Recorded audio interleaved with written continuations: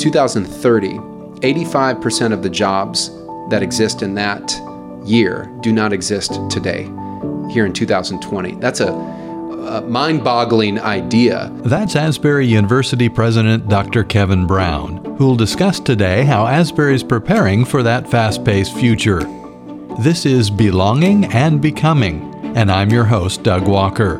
Today's episode is The Future of Christian Higher Education: Threats, Opportunities, and Challenges.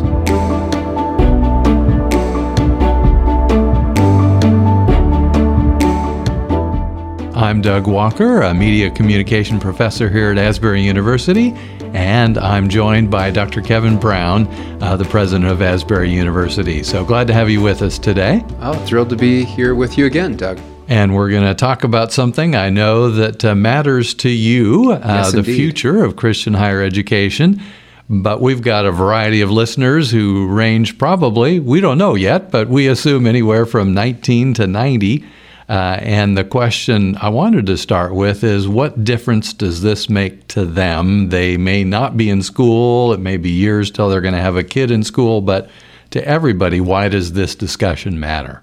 Well, the discussion about colleges and universities, our educational institutions, it is very central, I think, to our economy. It's central to our social world, our political world, and our cultural life as well.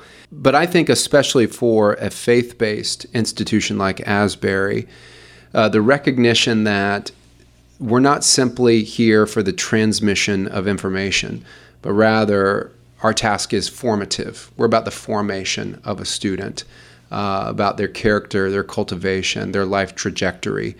And obviously for any society, that's going to be fundamental. Well, let's move from there to the big picture. So we're talking about the future of Christian higher education. So as you look at that, can you give us an overview of how you see the future of Christian higher education unfolding in the next decade or so? Absolutely. I think there will be some adjustments. I went to a conference a few years ago where this was actually, I believe, the title, What is the Future of Christian Higher Education? I remember texting my wife saying, this is fascinating and terrifying at the same time. So when I say adjustments, I think there will be a market correction for a variety of reasons. We can get into that.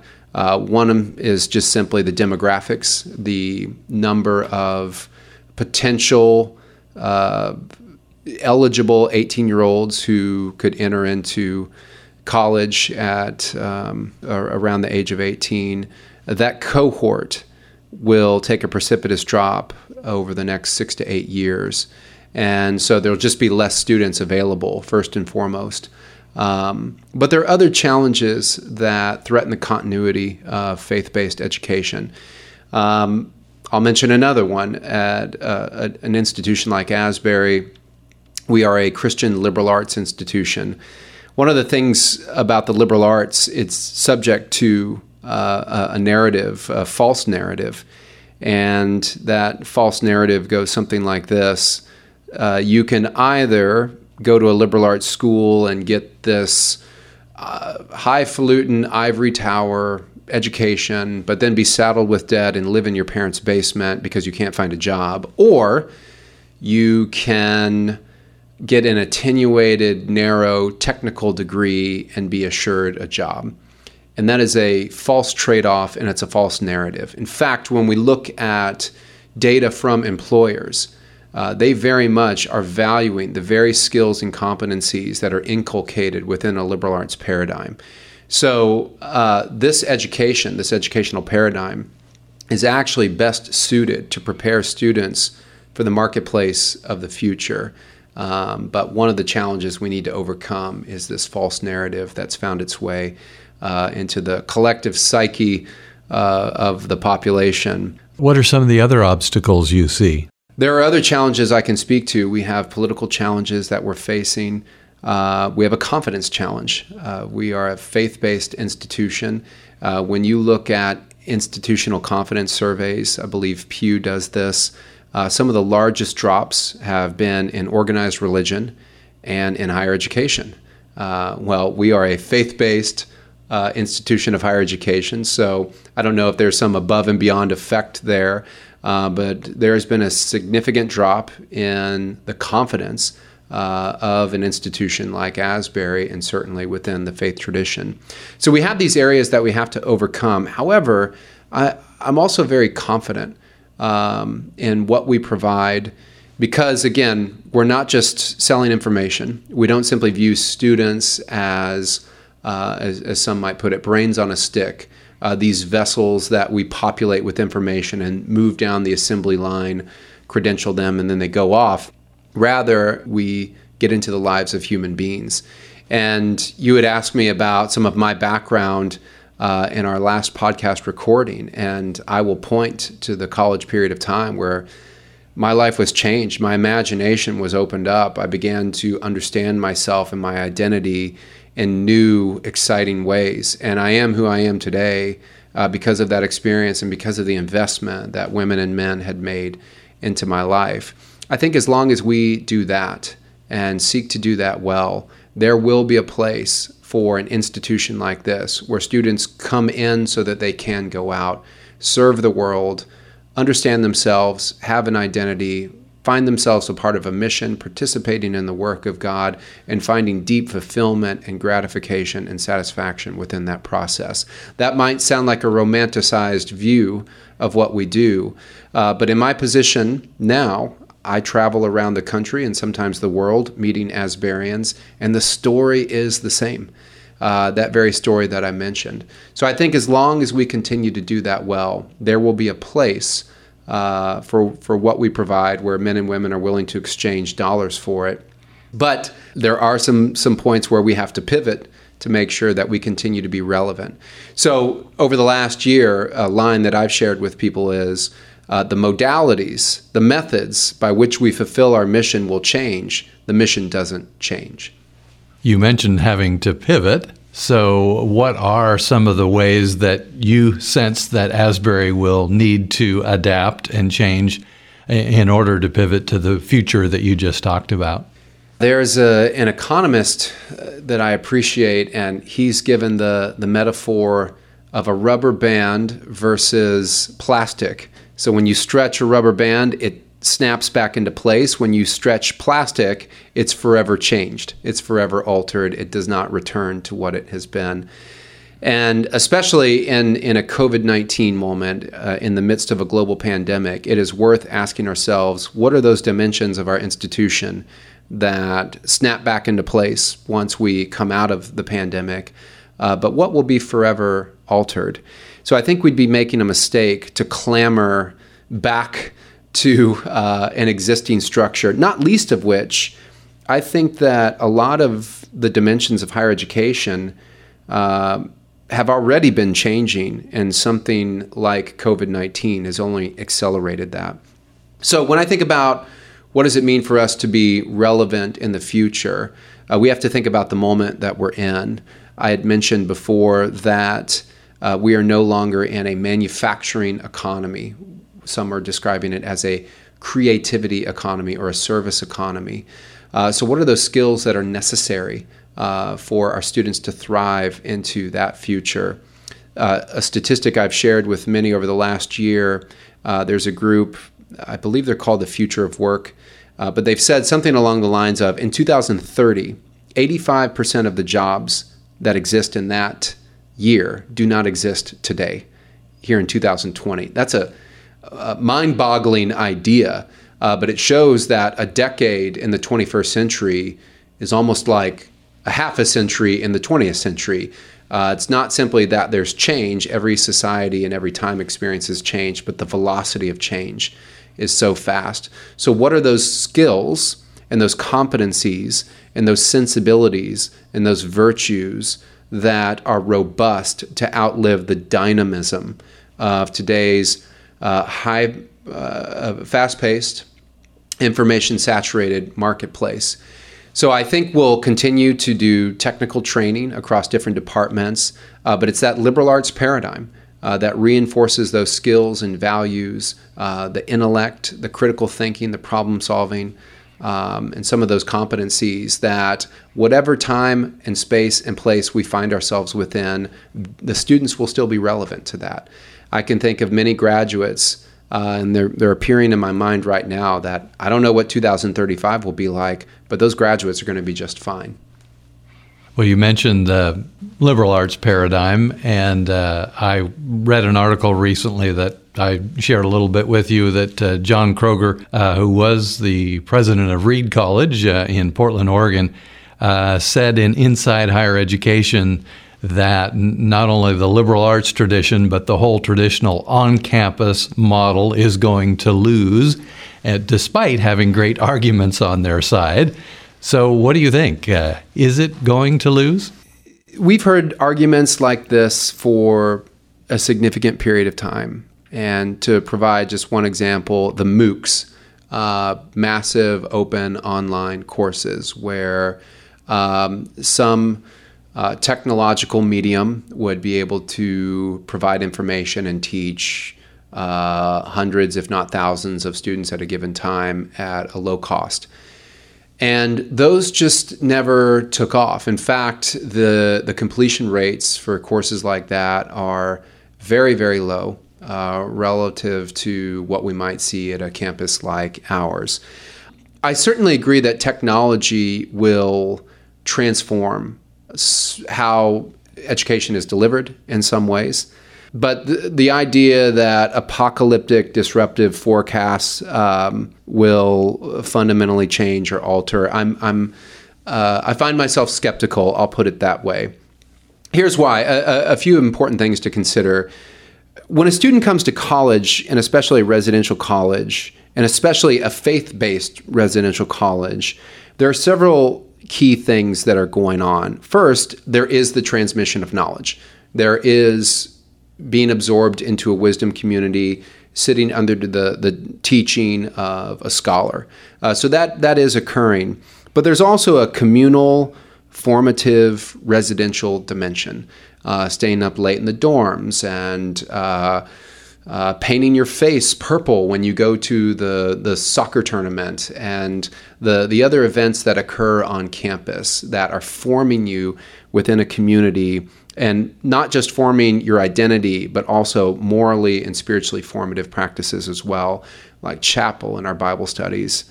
There's also a dimension where there's a contribution to knowledge and to research. And as I mentioned earlier, there's market signaling that takes place. Upon graduation, a student receives a credential. That credential is tried and true. It's lodged in the psyche of our institutions and individuals as communicating value, experience, character, and it's heavily vetted by a rigorous process. So the question becomes, can we unbundle these dimensions and offer them separately? And I think the answer is yes, if your approach to education is very narrow. So if education is simply learning dates of when a war took place or linear algebra, the answer might be yes. But on the other hand, that is learning, but it hardly rises proportionate to the college experience and its importance. A friend of mine is an economist at Hope College, and he has written about this very issue. Can we unbundle education or unbundle the educational dimensions of what is happening at a college? And like me, he's very skeptical. And my favorite quote from his article, he's quoting the economist Michael Munger, who I believe is at Duke, but Munger said, an online degree, an online dating service, a professional sports team in your city, and a proficiency certificate from Microsoft are not a la carte alternatives to a college degree. In other words, you can't just take an amalgamation of those experiences and equate that to a college experience. So there's some above and beyond effect we see when all of these are put together. And to me, that's evidence that they cannot be unbundled. There is a different way of putting this as well. I read a book a few years ago by a gentleman named Salim Ismail called The Exponential Organization. Really fascinating book. And his point is that technology carries information, and information grows exponentially. And so the sentence that arrested me was, he was describing the traditional business structure for an institution. And so there's some product, there's some service experience. You build some legal superstructure around it, a workforce, and then you, quote, sell access to scarcity. So then he drops the bomb after this. What happens when the thing you're selling access to is no longer scarce? And I believe I wrote in the margin that has implications for higher education. Now, information, as I've put it, is ubiquitous. It's everywhere. You and I can get online right now and do those very things I mentioned earlier. How do you do linear algebra, or who won the Super Bowl in 1997? Those things are available at our fingertips.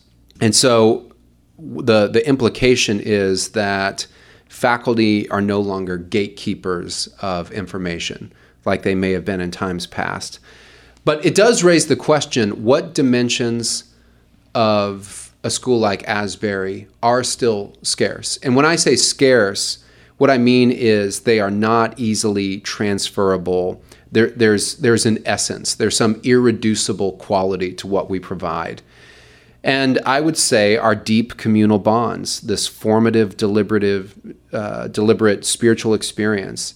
I like to tell prospective parents and students that there are literally men and women who go to bed and wake up every morning thinking about how to maximize the experience of your son and daughter, how to make sure that they're safe, how to make sure that they feel cared for, how to make sure that they are having a formative spiritual experience, how to make sure that they're resolving some of their problems, and how to make sure they have a vision for their future.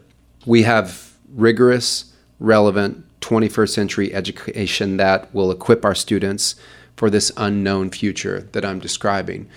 I think that's a scarce element. I think that is still valuable, and that people are still willing to exchange dollars for that value that they receive. As long as we can continue to provide that, we're going to be relevant. As you look towards that future, one of the things that all of us, I know you included, are excited about is the new Collaborative Learning Center. What role do you see that playing in Asbury's response to this coming decade's changes?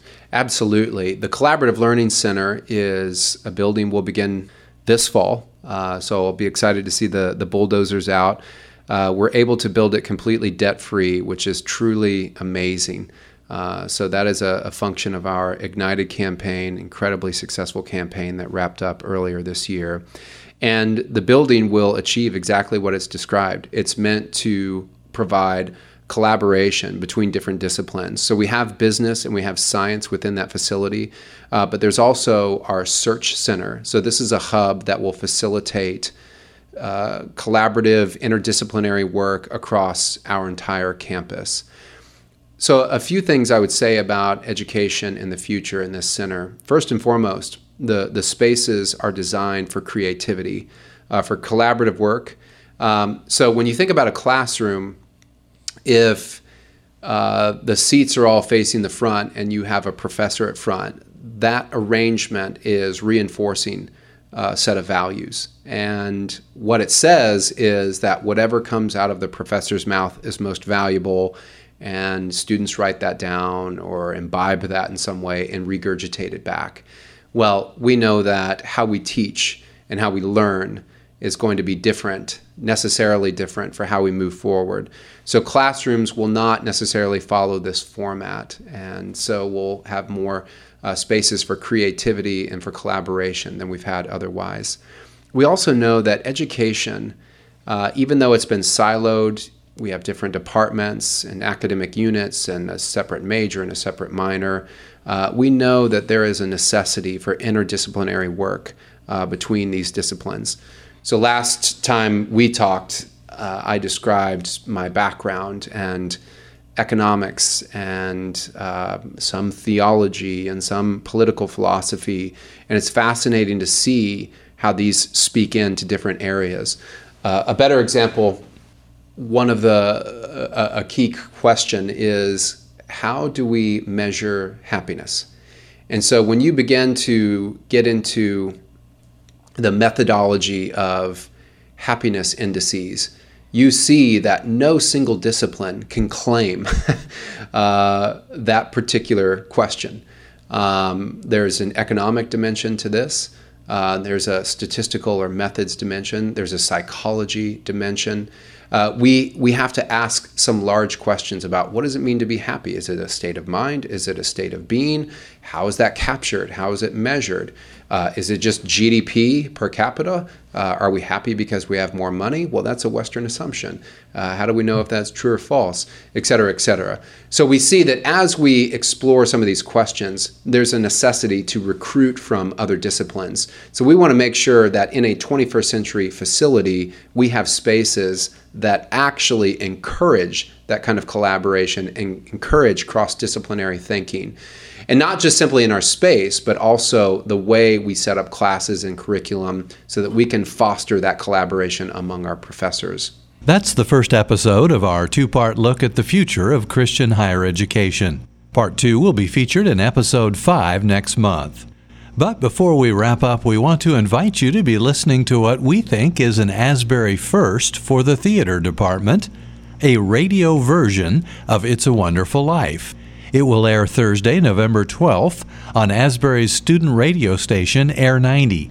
Since coronavirus restrictions make it impossible to welcome a full crowd to the theater this fall, director Carol Anderson was looking for another option. So the reason I picked It's a Wonderful Life was because I was looking for a play, honestly, where I didn't have to have people talking to each other, but could be like talking straight ahead to the audience or around mics. And I thought, oh, well, that would work with this. So I read the script by Joe Landry, and it made me cry. Well, not sob, but like tear up, like good. And then I watched a video of a very professional company performing it, and it left me cold. Just like I was watching them be different characters. I was no longer listening to the story. And that's when I thought, what if we used the magic of radio, where we could tell the story, we could have different people use their voices differently, play different characters, and let the audience imagine it. And suddenly I thought this would be perfect for the time of COVID. And we figured out ways to get plastic screenings around mics and do it in recording studios, and even have masks on for the crowd scenes so you could get everybody in there, but everyone's safe, and we would get them out in quick periods of time. So what I discovered, though, through the whole thing was we picked the perfect story for this time, because it is a story of, for anyone who's wondered during the times we're in, does kindness matter? Does decency matter? Does doing good things for people who don't say thank you seemingly matter?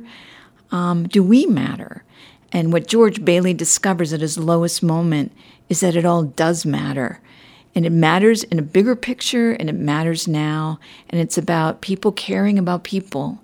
And when I realized that in the midst of rehearsing it, that almost made me cry. So that's the story.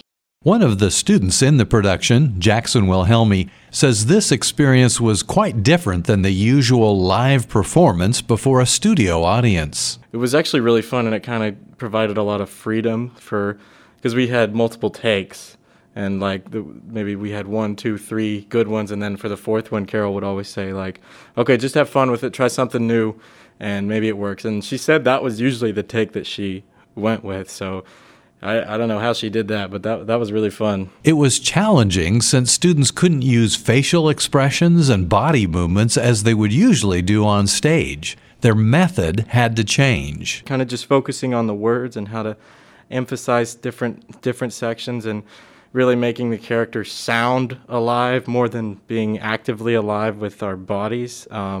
It was just very relaxing, actually, just to focus on warming up our voices instead of everything. But yeah, I just really loved the experience. Wilhelmi says the audience should be prepared to be transported back in time. One of the cool things is it's like an old radio show where we have commercials in it. So there's little sections of commercials that would be of the time period. And we actually recorded songs and stuff for those commercials. So that's pretty cool. And something for me personally, I played 3 different roles in it, so I'll be curious to hear if people can tell if I sounded the same or not, because I kind of play 3 similar roles, but they're scattered throughout the show. Professor Anderson says her fall schedule was so tight, she wondered sometimes how they'd ever get the recording done. So when we finally were able to do all the recordings in 1 week as planned, I was ecstatic. And the fact that everyone just loved doing it. They had so much fun. And that's what you want. You want to do hard work, good work, and have everyone just excited about learning. And I think we got it. Everyone is invited to tune in for that radio version of It's a Wonderful Life, Thursday, November 12th at 7 p.m. on air90radio.com.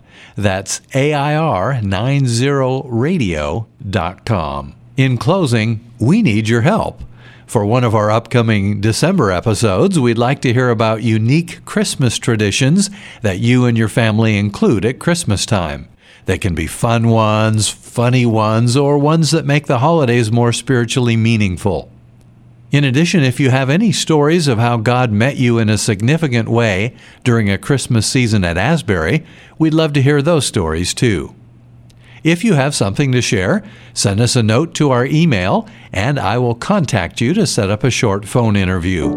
Our email address is belong@asbury.edu. We'd also welcome your ideas for future podcast subjects that you'd find helpful on your journey of lifelong learning. So send us your show ideas or holiday memories to belong@asbury.edu. That's it for this episode of Belonging and Becoming. Join us next time for a fascinating look at the path that took Asbury graduate Andrew Coleman to GE Aviation. Then in December, we'll hear the final part of this interview with Dr. Kevin Brown about the future of Christian higher education.